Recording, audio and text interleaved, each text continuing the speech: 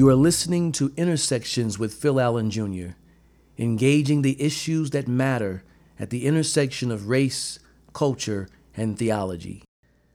I'm excited at the response of my book, Open Wounds, which was released on February 9th. And if you haven't already, please go to Amazon.com, BarnesandNoble.com, or FortressPress.com to order your copy. And don't forget to give a rating and review on Amazon for me. And if you prefer the audio version, don't worry, it's in the works and soon to come. I'll update and announce as soon as it's released.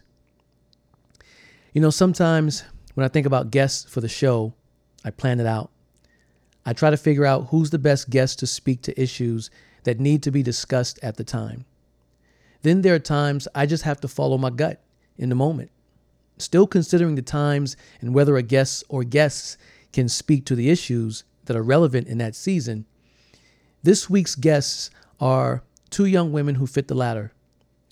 After I was a guest lecturer panelist this past week for a class at Baylor University entitled Disrupting Racial Disparities in Healthcare at the invitation of Dr. Stephanie Body, and hearing the insights from the students, I felt that I needed to have these voices on the show if they would be willing to come on. I felt like I need to have voices that represent the future leaders in the work of justice and anti-racism, and not just pastors, leaders, professors, and what have you of today. And my guests this week are Sabrina Carter and Christian Howard. They're both pursuing a master's in social work degree at Baylor University. Sabrina is a veteran of the Navy, and we are grateful for her service.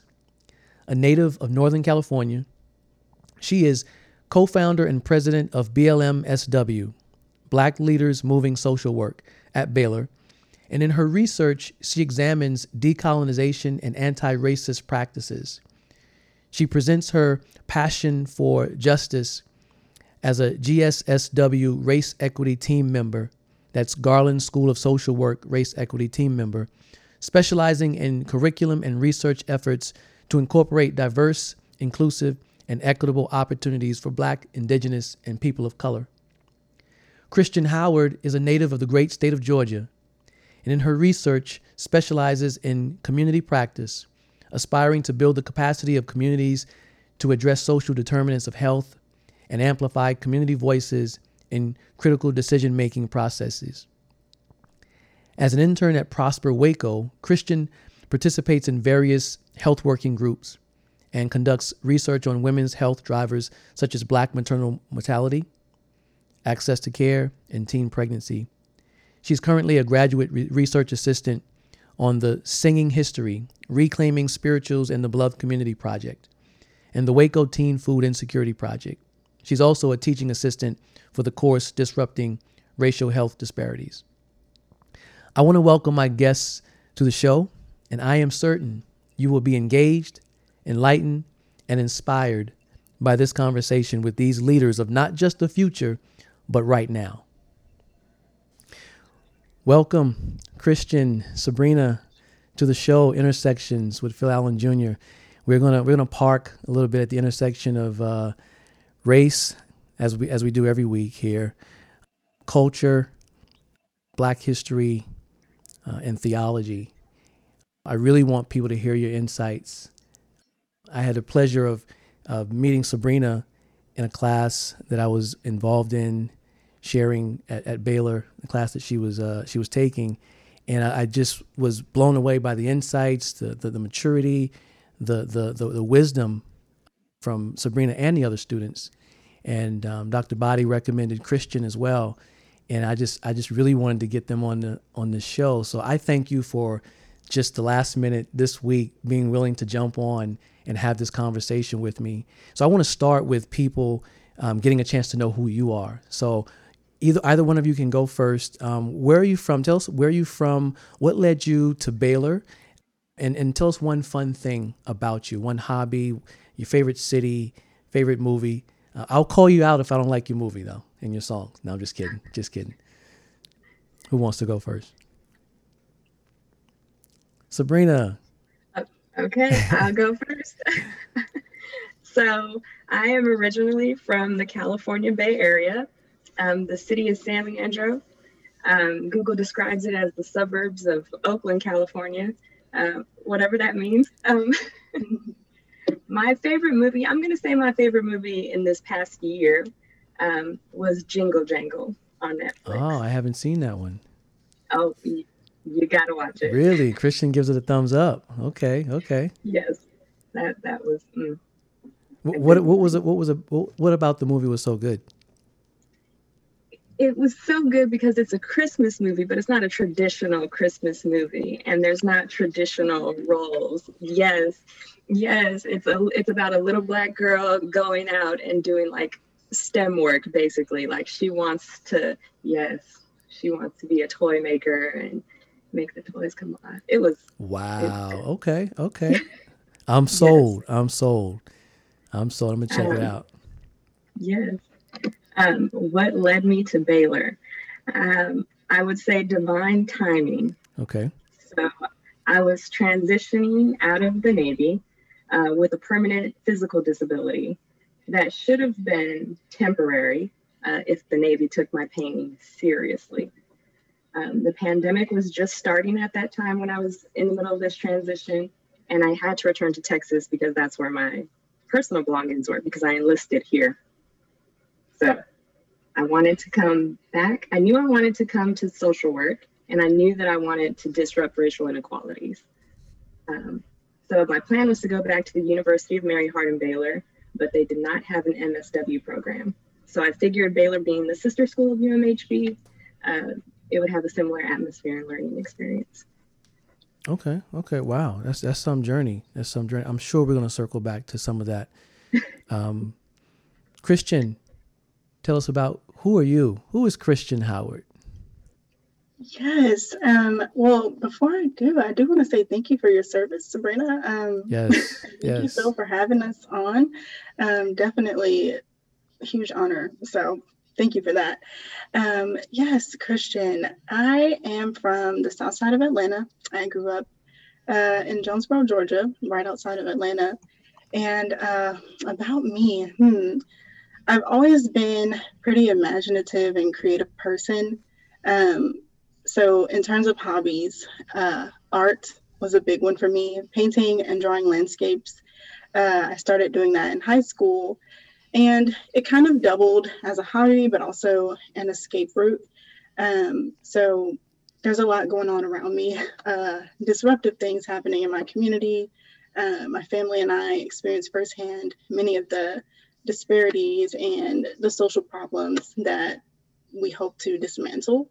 And so, art really became kind of my safe space. But through that, I also discovered social work, especially community practice, as a route for me to align myself with things that I believed in, and really to set myself up to be in a position to make a difference in my community and communities like mine. That context really awakened that desire for me to become a social worker. So I completed my undergrad degree in social work at Georgia State University. And then I took a year off and decided to serve with AmeriCorps. And that is what led me ultimately to Texas and to Waco. And the organization I served with was Texas Hunger Initiative, which is now Baylor Collaborative on Hunger and Poverty. And they are housed within the Baylor School of Social Work. So that was my introduction to that. Through that work, I met Dr. Body, and ultimately I decided to attend Baylor for my MSW. So. Wow. Thank you both for sharing. I'm taking notes as you're speaking, and two things you have in common. And as I shared before we started this, I thought you would have known each other. Not because you're two Black students at Baylor, but because of your Dr. Body connection. I thought you would have had some connection there on campus. But two things you both talked about is the word dismantle or disrupt seems to be a part of what you feel called to do, and service are two things that link the two of you, which I can appreciate. Tell us a little bit more about the dismantling and disrupting. Why is that important particularly right now where we are, 'cause I want to talk about where we are, but why is that important to you, the disrupting and the dismantling of structures, systems, disparities, what have you? Mm. Did you want to go, Sabrina? It doesn't matter. Okay. I see it as really essential to my well-being. So when I think about dismantling things, like structural racism or medical racism, for example, it's a matter of life and death a lot of times. So one of the things that in my current field placement, I get to kind of study and look at is Black maternal mortality. And diving into that has really like opened my eyes in a lot of ways. And it has real implications, not just for, okay, these numbers that I'm researching or the women who've had these experiences, but for myself and how I see my future as a Black woman, if I'm ever to decide to become a mother. And so, it's more than implicit bias. It's more than one or two people in staff. Like, it's a system that needs to really be restructured in order to ensure safety. And there's no reason that Black maternity death rate or Black maternity rate, mortality rate should be 3 times that of white women. Exactly. There's no reason for that in the United States. So yeah, it's essential to me for life. So if someone were to ask, how do we do that? What from your education, from your experience, from you're just reflecting on that, what would you say to that person? How do we do that? Disrupt the system? Because obviously it needs to happen, but how do we do that? Even if you just gave a starting point. Yes, that's a great question, and one that, as a student studying and researching, one that frustrates me a lot, especially like as a social worker. Okay, we want to do, but how do we disrupt something that insidious? The real answer is I don't know. Good. But if I could think of a starting place, some things that I've seen done is people having building those partnerships between the community and the healthcare settings, the way that you would between the community and police. So how do health professionals understand people in the communities? How do they understand the context that Black women come from? Not in terms of thinking, oh, it's about more education on prenatal care. Yeah, that may be part of it, but it's also about recognizing cultural differences and environmental differences that dictate how we respond to healthcare and how we respond to doctors. So I think that building that bridge is a starting place.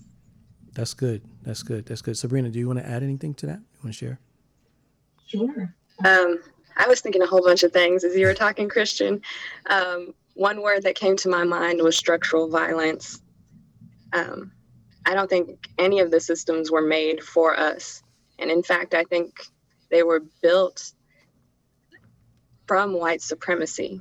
So they're never going to work for us. I really think the disruption and the dismantling of these systems is really starting over. They need to be reimagined. They need to be rebuilt. You and I discussed this after class, but I really think changing things from a hierarchy into what I was telling you about, egalitarian pluralism, where everyone has a seat at the table. It's making space for all people. Yeah, and then I think we talked about, then you got the whole power dynamics at play. Because there will be power dynamics that are going to fight and resist. I mean, historically we've seen it, to maintain that hierarchical structure, and who has the positions in the hierarchy, not just the structure, but who holds the positions.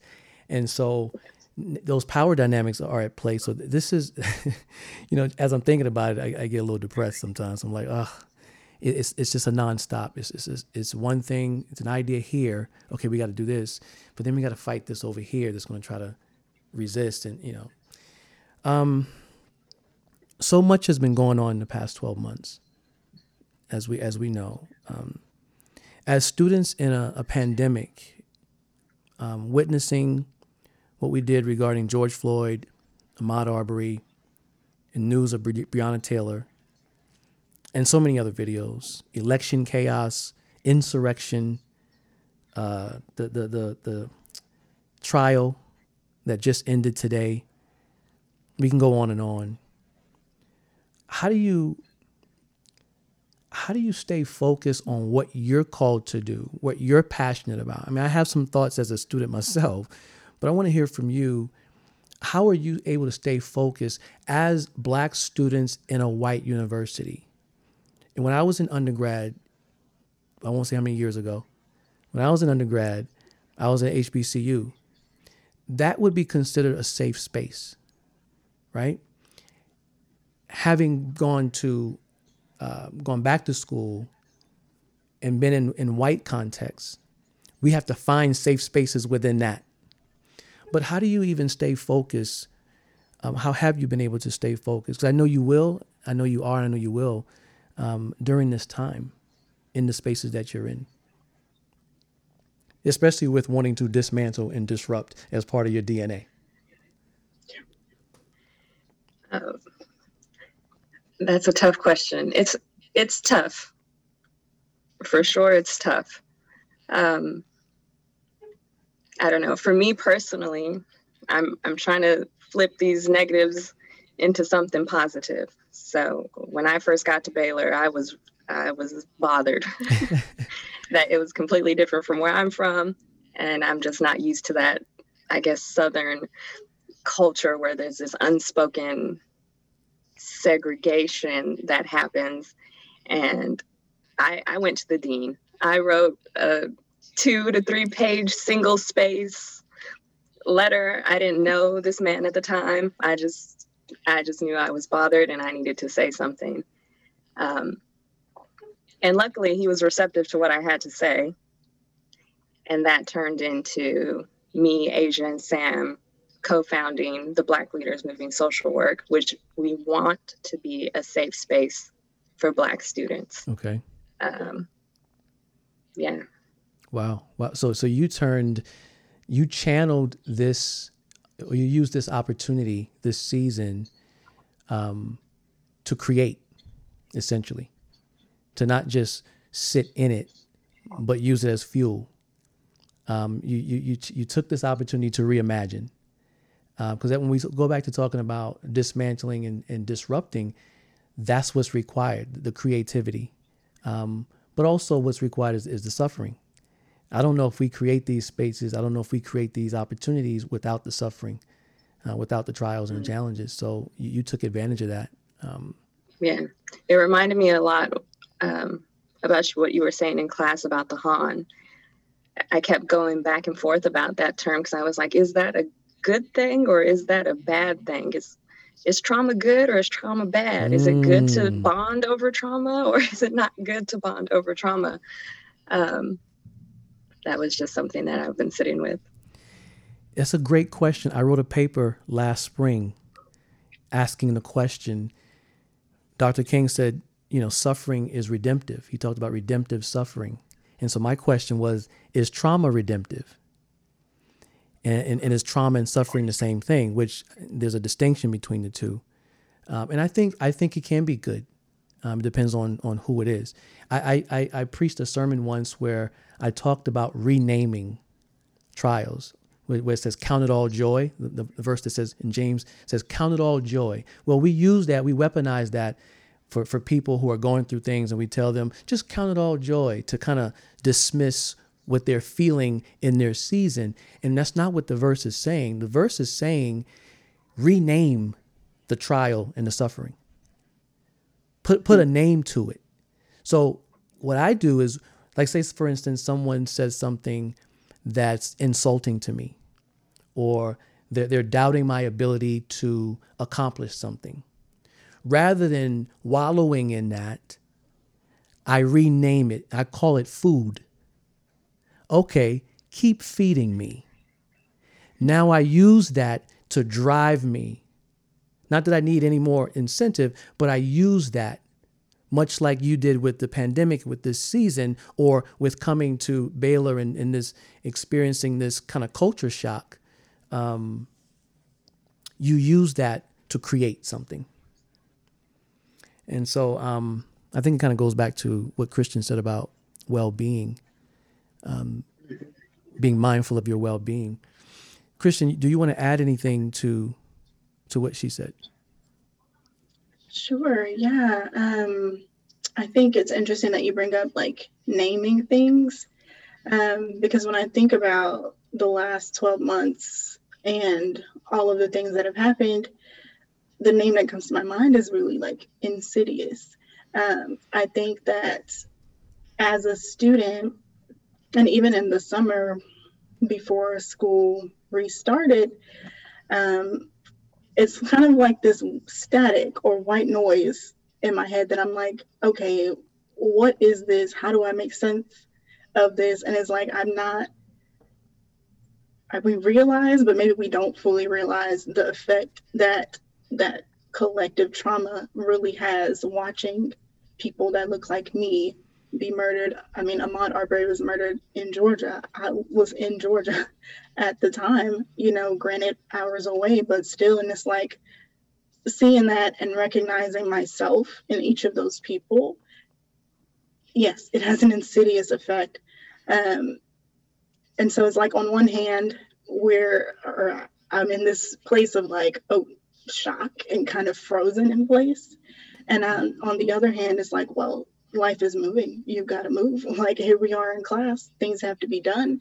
And so maybe in part to Sabrina's point, maybe that's also exaggerated by the fact that we're in a majority white context, which is the opposite of what I'm used to.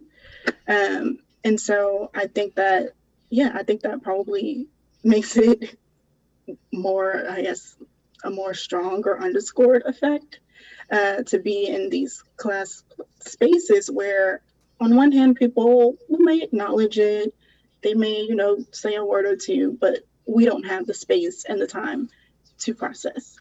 And I think that definitely builds up. So it just feels like this building static, this building pressure, that every day is like, okay, well, how are we going to work through this today? How am I going to be the student they want me to be, and also true to my experience as a Black woman and, the collective sorrow that I'm feeling. So. Wow. Yeah. Wow. Speak more, either one of you, about the culture shock moving to Texas. You said something interesting, Sabrina, that you weren't used to the culture in Texas, the segregation. It was a different experience, and I'm imagining along racial lines, it's just a different experience from where you're from. Here's what's interesting. Yeah. I'm from South Carolina. I've went to school in North Carolina, lived in Maryland, lived in New York, moved to LA. When I moved to LA, I expected LA to just be this utopian, everyone, it's cool, we're good, I don't have to deal with racists like that.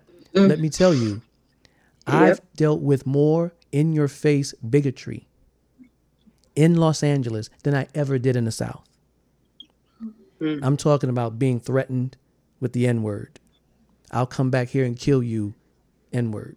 Wow. More than once. Not those exact words, but threatened more than once. On church campuses, by the way. Never experienced that in the South. So this was a bit of a culture shock for me when I started to have those experiences out here. Talk about that culture shock, that shift being in Texas, which can sometimes feel like its own country. Yep. And let me just clarify, Southern California is totally different than Northern California. Okay. But there are still some areas up north. If you go all the way up north, there's some areas that we just don't go to. But yeah, it was specifically Baylor, because I went to Texas A&M, Central Texas for undergrad, and I didn't feel that, but there was a lot of diversity there, where here it's Not as much. Not as much. So you kind of feel it. I don't know how to describe the feeling. It's like you walk into a space and you know that you're different. Okay. And I don't know how to explain that any better. It's just like it's a very distinct feeling when you walk into a space. And then it's, I don't know, it's the white professors just unlearning racism or their racist perspectives for the very first time, and you kind of having to be a part of their learning experience, which just adds to racial trauma, is how I'm going to describe that. Yeah. It's uncomfortable. And when I first got to Baylor, I definitely questioned why I chose to be there in the first place. And that's why I said it was divine timing. And I do think it's where I'm supposed to be. I had to witness this. Okay. Christian, any culture shock for you? I mean, you're from Atlanta area. So how? Yes. Yeah, I resonate with that. I'll be candid. I did not want to come to Baylor. I actually put it off for an entire year because my introduction to Waco was working at an organization that was within Baylor School of Social Work. But my introduction as an AmeriCorps Vista was very outward facing.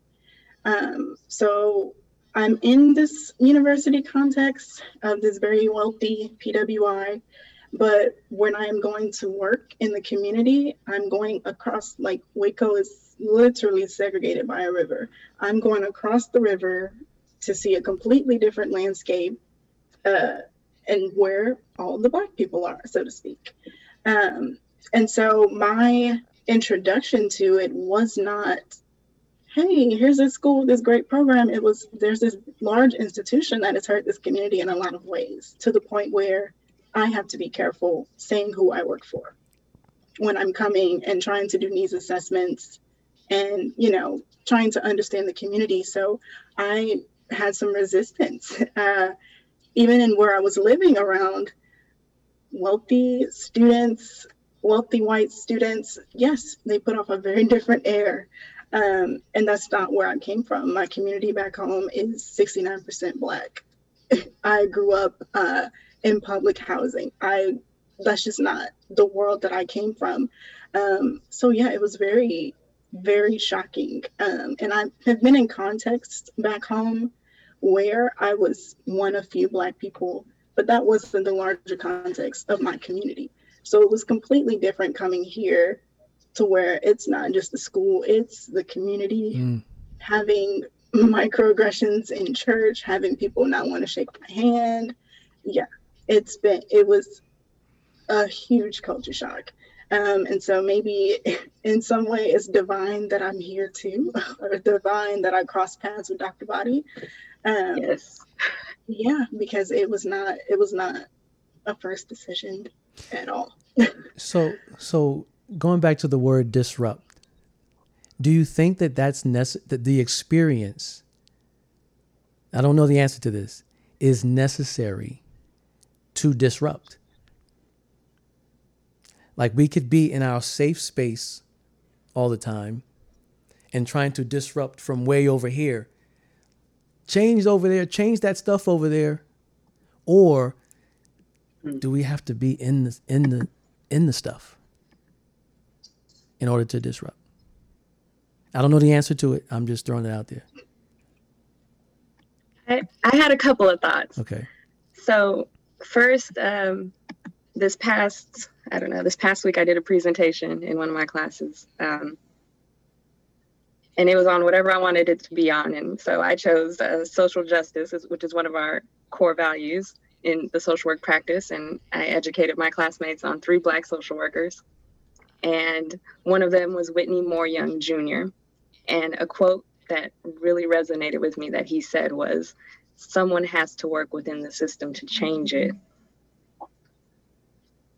And that really, like, it motivated me. It was like, you know what, you're right. We need to take up space. We need to be in these uncomfortable situations. And it's pain that's been happening for a long time, I think, right? Mm-hmm. With our ancestors. And we keep making steps towards better change. And I think that we do need to be a little bit uncomfortable to make those changes. But at some point, we're going to stop being uncomfortable. Yeah. Yeah. I think 2020 has done that. I think 2020, and I was going to ask you both, one of you mentioned that you're more aware. I think, Sabrina, you mentioned you're more aware in Waco of your blackness, because of the segregation. And you mentioned redlining is very apparent. And I wonder if 2020 heightened that awareness because we've had to slow down. We've had to shelter in place for a while. Life all over has slowed down. So much has our attention. We're not as busy, presumably, as we normally are. Has 2020 heightened that awareness that things you may have missed a year ago, even about yourself? I think so. It's like you said, like we're kind of forced to slow down. So now we have to look at these things and kind of take these things in with less busyness. Yeah, we're getting the mirror in front of our face, so to speak. Yeah, I think so. And then something that I was thinking of as Sabrina was talking about disrupting and like having to be in that uncomfortability. We were on a call with the Central Texas Association of Black Social Workers last week, and someone recommended Howard Thurman's Jesus and the Disinherited. And I've just about finished reading it because I was like, oh, I am late to the game. I got to catch up. But something that I guess, in also being more aware of my Blackness and the church experience that I mentioned briefly here in Waco, it kind of pushed me in the direction of, okay, as a Black person, who is Jesus? Because white supremacy and Jesus don't align in my mind. And so thinking about having to be in that uncomfortability, I'm thinking of how Jesus's life was. He didn't come in as someone in the highest order. He came into an impoverished family. He was Jewish. They were under the foot of Rome at the time. And what that means for us is trying to, disrupt our own oppression, these oppressive systems is, well, maybe we did have to be born into Black skin and, walk in these shoes to really connect to the endurance that it's going to take in order to disrupt, because it's not, like Sabrina said, we've made small steps, and sometimes that's 2 steps forward and like 8 back. So I think for sure we have to be in position in order to really connect to what it's going to take to have that longevity. That's good. That's good. Sabrina? She said that just right.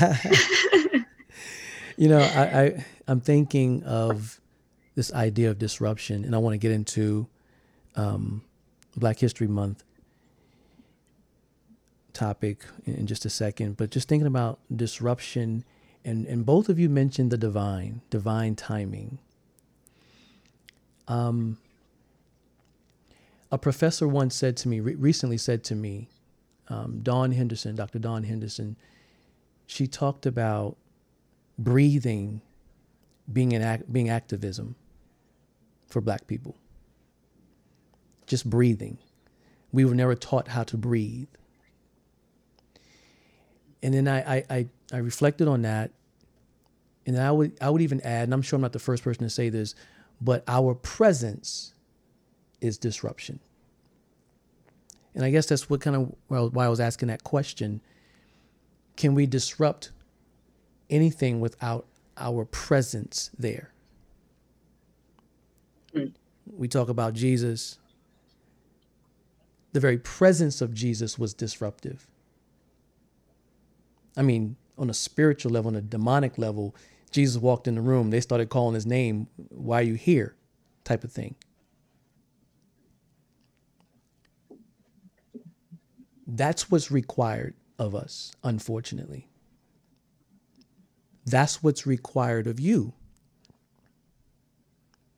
for the next 30, 40, 50 years, God willing. Is your presence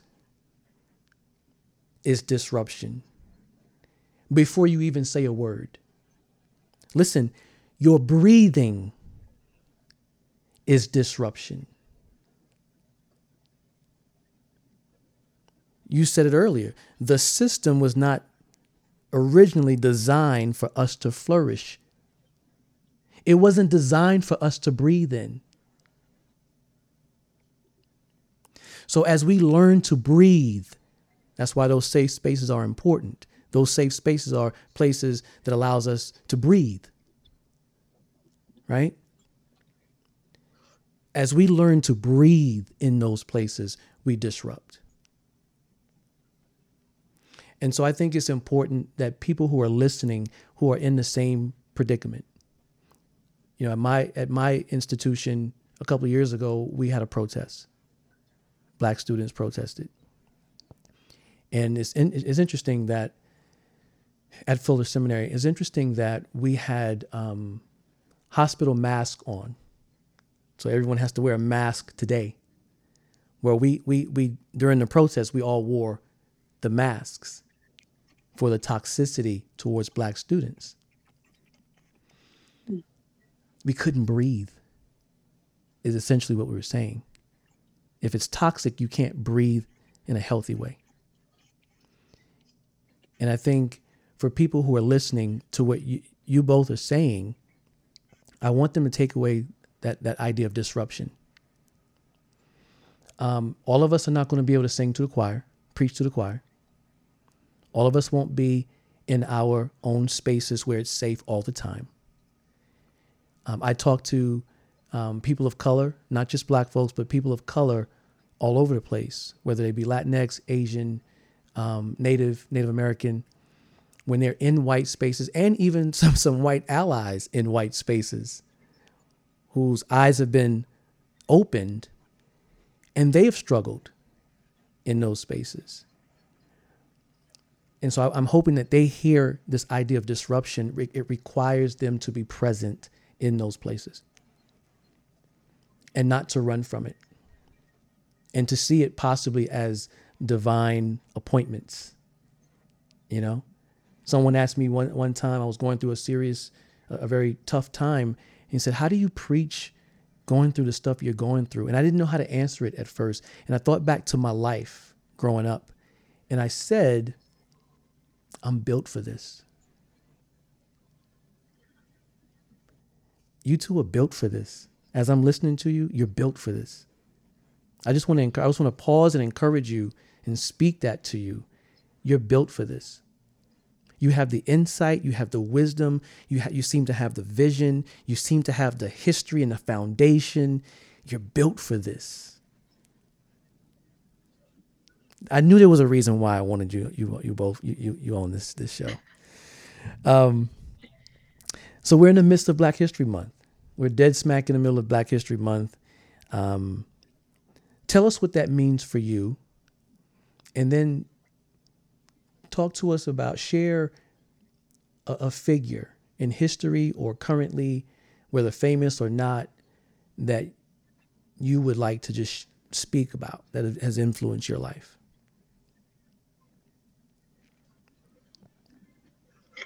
I can go first. Yeah, that's fine. So Black History Month to me is a celebration of our Black ancestors and the trailblazers in American history, because people tend to think that they're two different things. Black history is American history.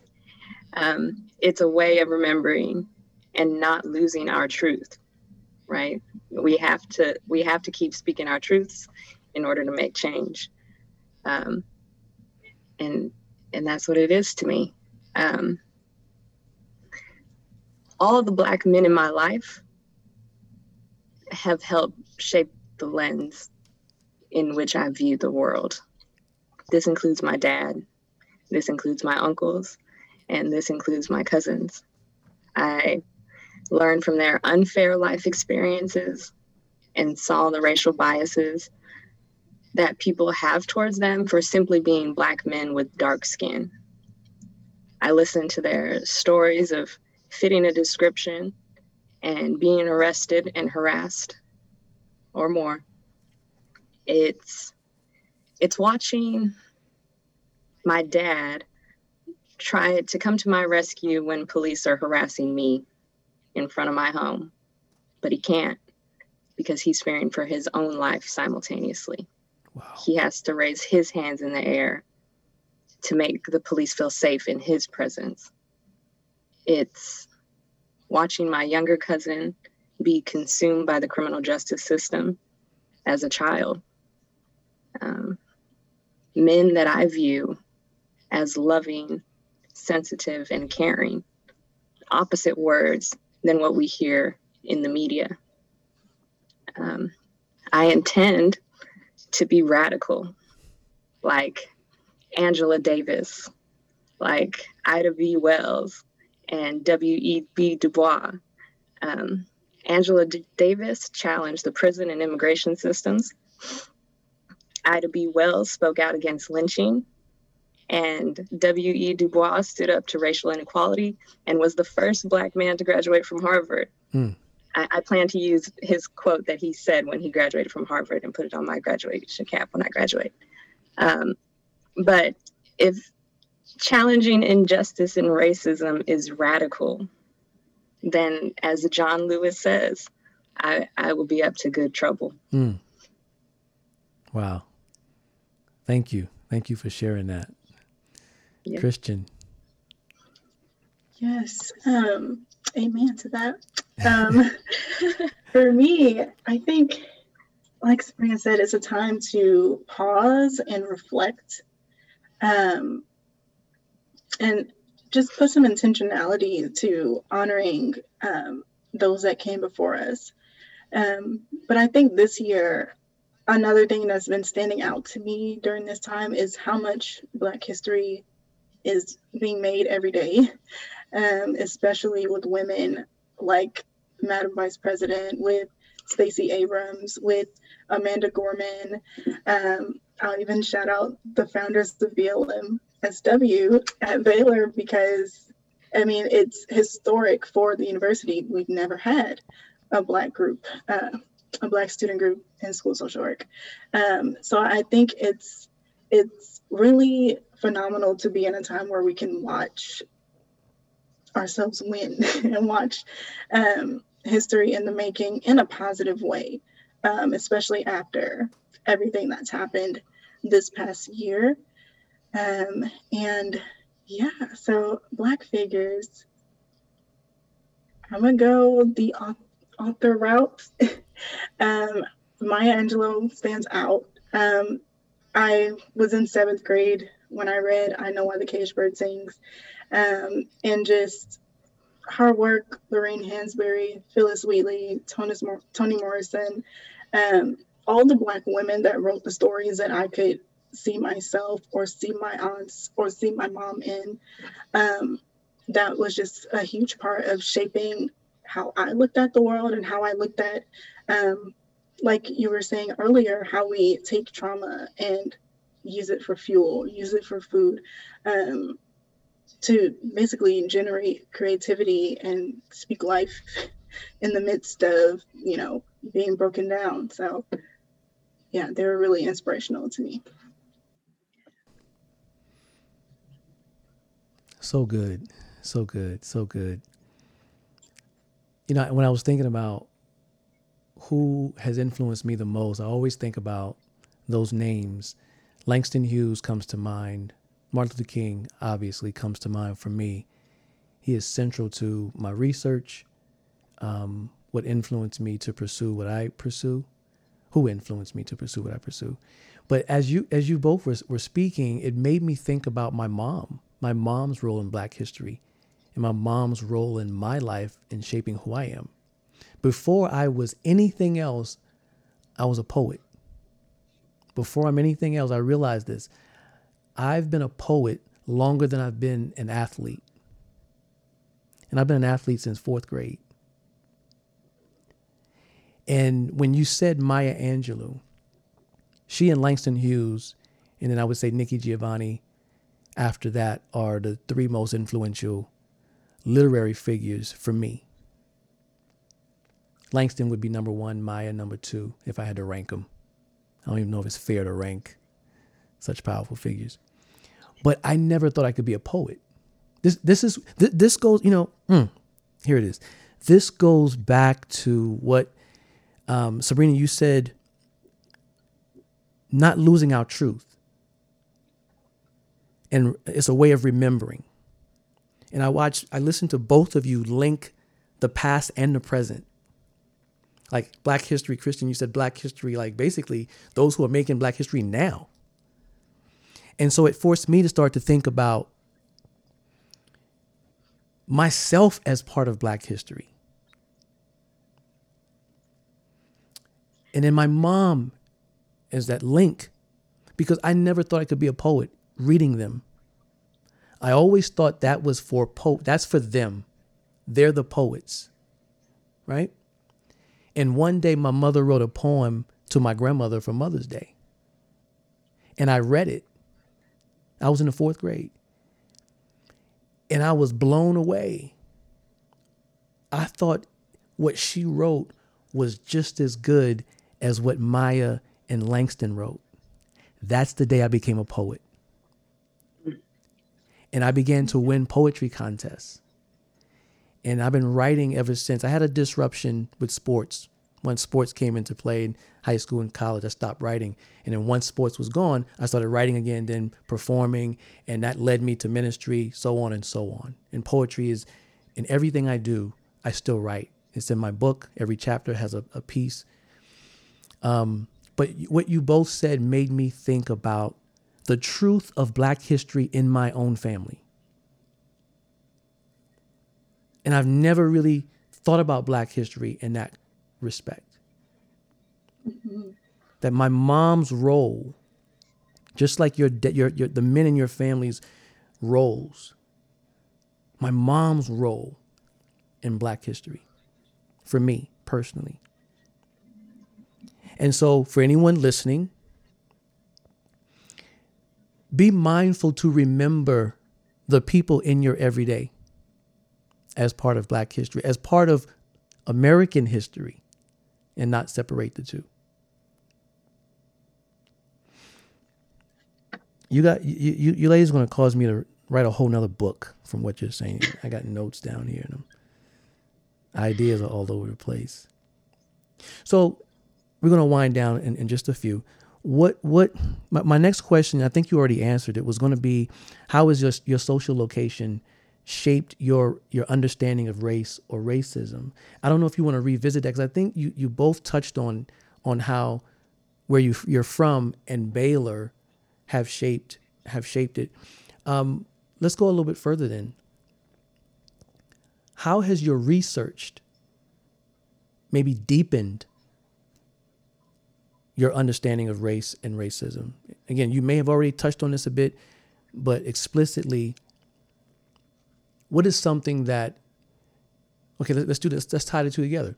What's something from your social location, whether it be upbringing or Baylor, that's caused you to reflect and has influenced your research? And then on the other side of that research, you've come out with, okay, this is I want to explore this.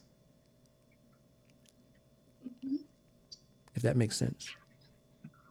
Yeah, it makes sense. Okay. I'm actually here like, yes, I'm glad you asked the question in that way. So I'm working with Dr. Body on a project called Singing Histories, Reclaiming, let me make sure I get the title right, Singing History, Reclaiming Spirituals and the Beloved Community. And it's essentially a project focused on establishing worship practices that help African American churches reconnect with the spirituality and the social justice legacy of the African American church that we might think of when we think of Dr. King's church. And so, yeah, a lot of personal things tie into that for me. So part of what I've been working on with her is cataloging Black churches and looking through their websites and looking through their sermons and kind of trying to, I guess, not guess, but derive where they might be on the spectrum of being very social justice heavy or being more conservative. And so for me, I did not grow up in a Black church. So my community back home is 69% African American. When I went to college, my school was a minority majority school. Georgia State graduates or gives degrees to, I think, the most African Americans out of any university in the country. Every year they've been near the top for that. So my experience was not that I was a minority per se, but at the same time, that's in my secular experience in church. There's a church in my community that my family started going to when I was 11 or so. It's over 100 years old, but it's a majority white church because the community has shifted over time to become the 69% Black that it is now. And so that was not always the case. But growing up in that context at church, social justice is not a topic. It was not something that we talked about, not something we entertained. If Martin Luther King was mentioned, he was mentioned with other pastors and preachers that, may or may not have been Black. And so my experience was not one where we had Negro spirituals. So coming into this project has been really interesting to me to look at the church in this context and to see what in my mind should be a natural association anyway. The church and the mission for social justice should go together. And so, yeah, my experience is just very different from that of my parents. Part of my mom's childhood was spent in Ebenezer Baptist Church. Okay. But leaving Atlanta and moving a little bit further south, things really shifted. So, yeah, it's been really eye-opening to see how scripture and social justice mission go together and how the church is the vessel for that. So, yeah, we're still collecting data, and I'm excited to see what comes of it, especially to kind of hear from these clergy about their approaches, their values, and how they, mobilize their church to share in that. But yeah, my personal experience growing up was very different. So it's kind of refreshing to see Christianity and see church in light of this project. I wanted to mention specifically that the Singing History Project is funded by the Kaplan Institute for Christian Worship. And so the funds for that project has been provided by them. And it's been great working with Dr. Body. That's deep stuff. Thank you for sharing that. Sabrina. Okay. I just realized right now as I was thinking about the question that I'm kind of going backwards in time, but I like where I'm going. So growing up in the Bay Area, it's full of culture, full of different races. And we were taught about colonization in elementary school. And yes, and we were encouraged to use our voices to advocate for social changes. I remember in high school, me and a whole bunch of other teenagers, we were protesting to free Tookie Williams, to get him off death row. And that's the kind of stuff I love. Now I'm doing decolonization and anti-racist practices research with Carrie Arroyo, IGA for her.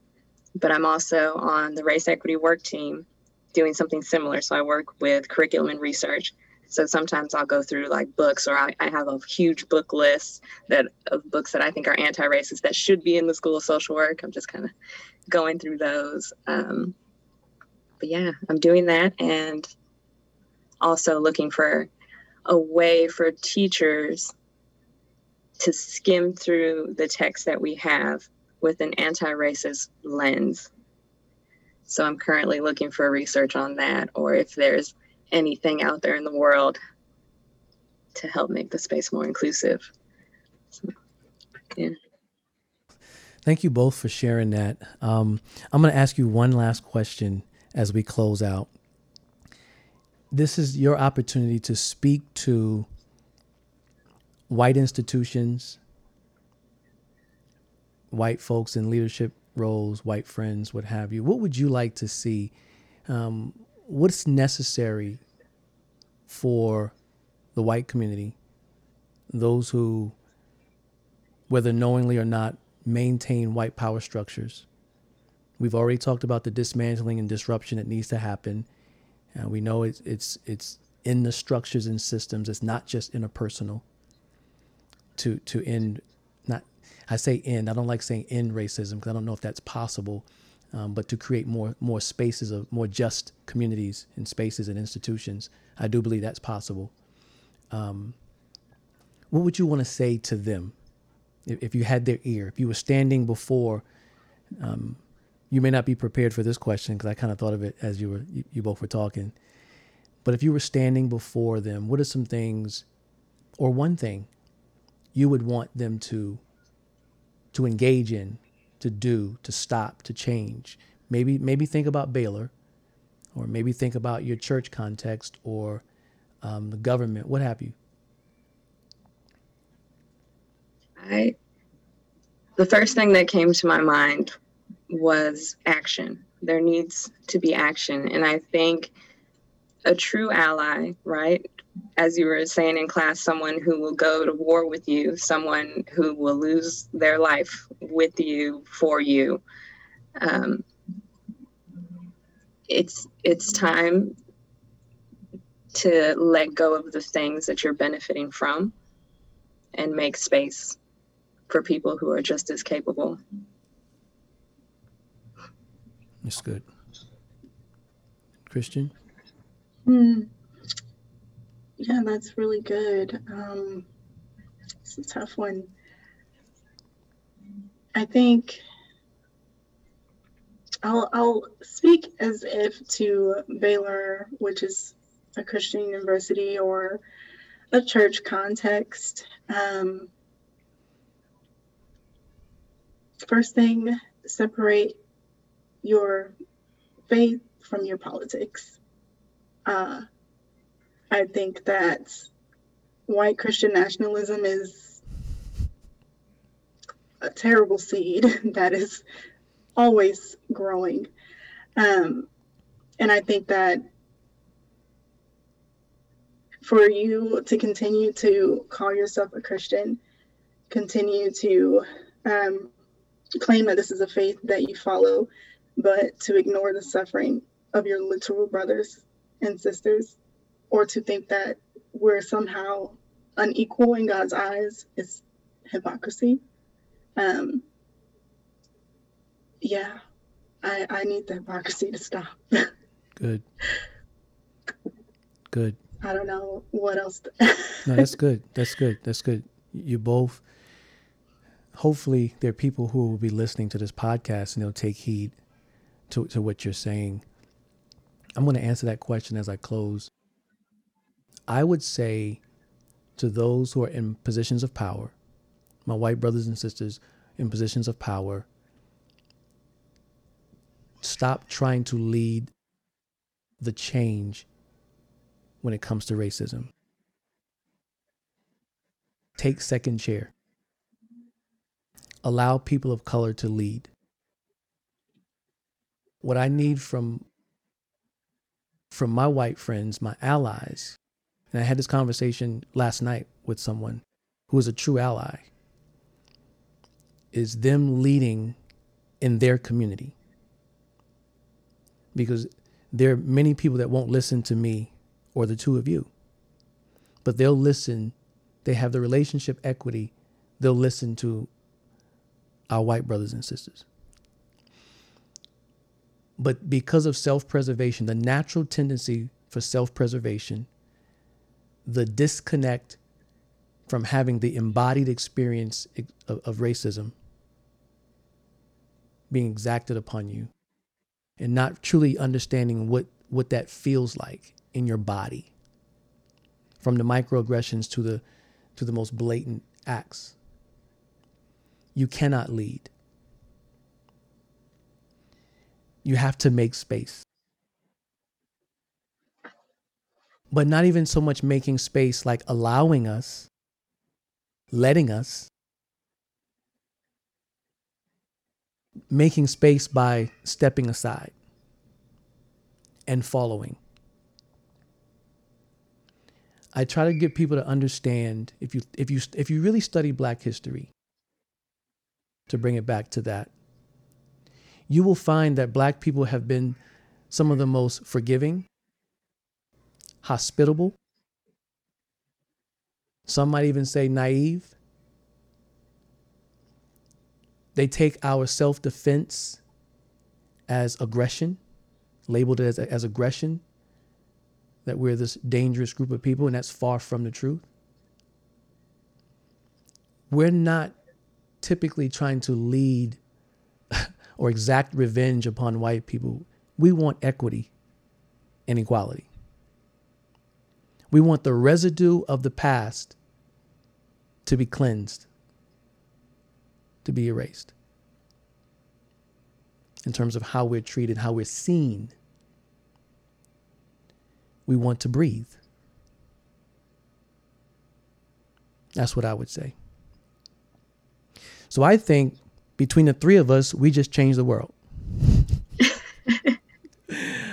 We just changed the world. Or at least planted a seed. At least planted a seed. I am so grateful. I am so grateful for this conversation. I usually follow my gut. I usually, if it's really there, if it won't leave me, and I usually regret when I don't follow my gut. And so I reached out to Dr. Badi, and I want to give a shout out to Dr. Badi. Talk about Black history, influencer. Yes. That class that she has, Disrupting Racial Disparities in Healthcare. What? Yep. At a PWI? Yep. Mm-hmm. I think we'll look back in history, and we'll look at figures, people like Dr. Badi, but I want to give her flowers now. So Dr. Badi, if you listen to this podcast, we honor you, and we're grateful for you. But I knew that there would be so much insight, so much that you could bring to the table and share, and I wanted to share my platform, whatever small platform I have with you all. And I'm grateful that you agreed to come on and share your heart, your life, your insights boldly and brilliantly. And so thank you for being a part of Intersections this week. Thank you. Thank you. You can follow the work that is going on with Sabrina's organization, BLM-SW, Black Leaders Moving Social Work, on Instagram at blm.sw. Again, please order your copy of my book, Open Wounds, from Amazon.com, BarnesandNoble.com, or FortressPress.com. You can also watch my documentary short film, Open Wounds, at openwoundsdoc.com. That's openwoundsdoc.com. Once again, thank you so much for listening and joining me at the Intersections.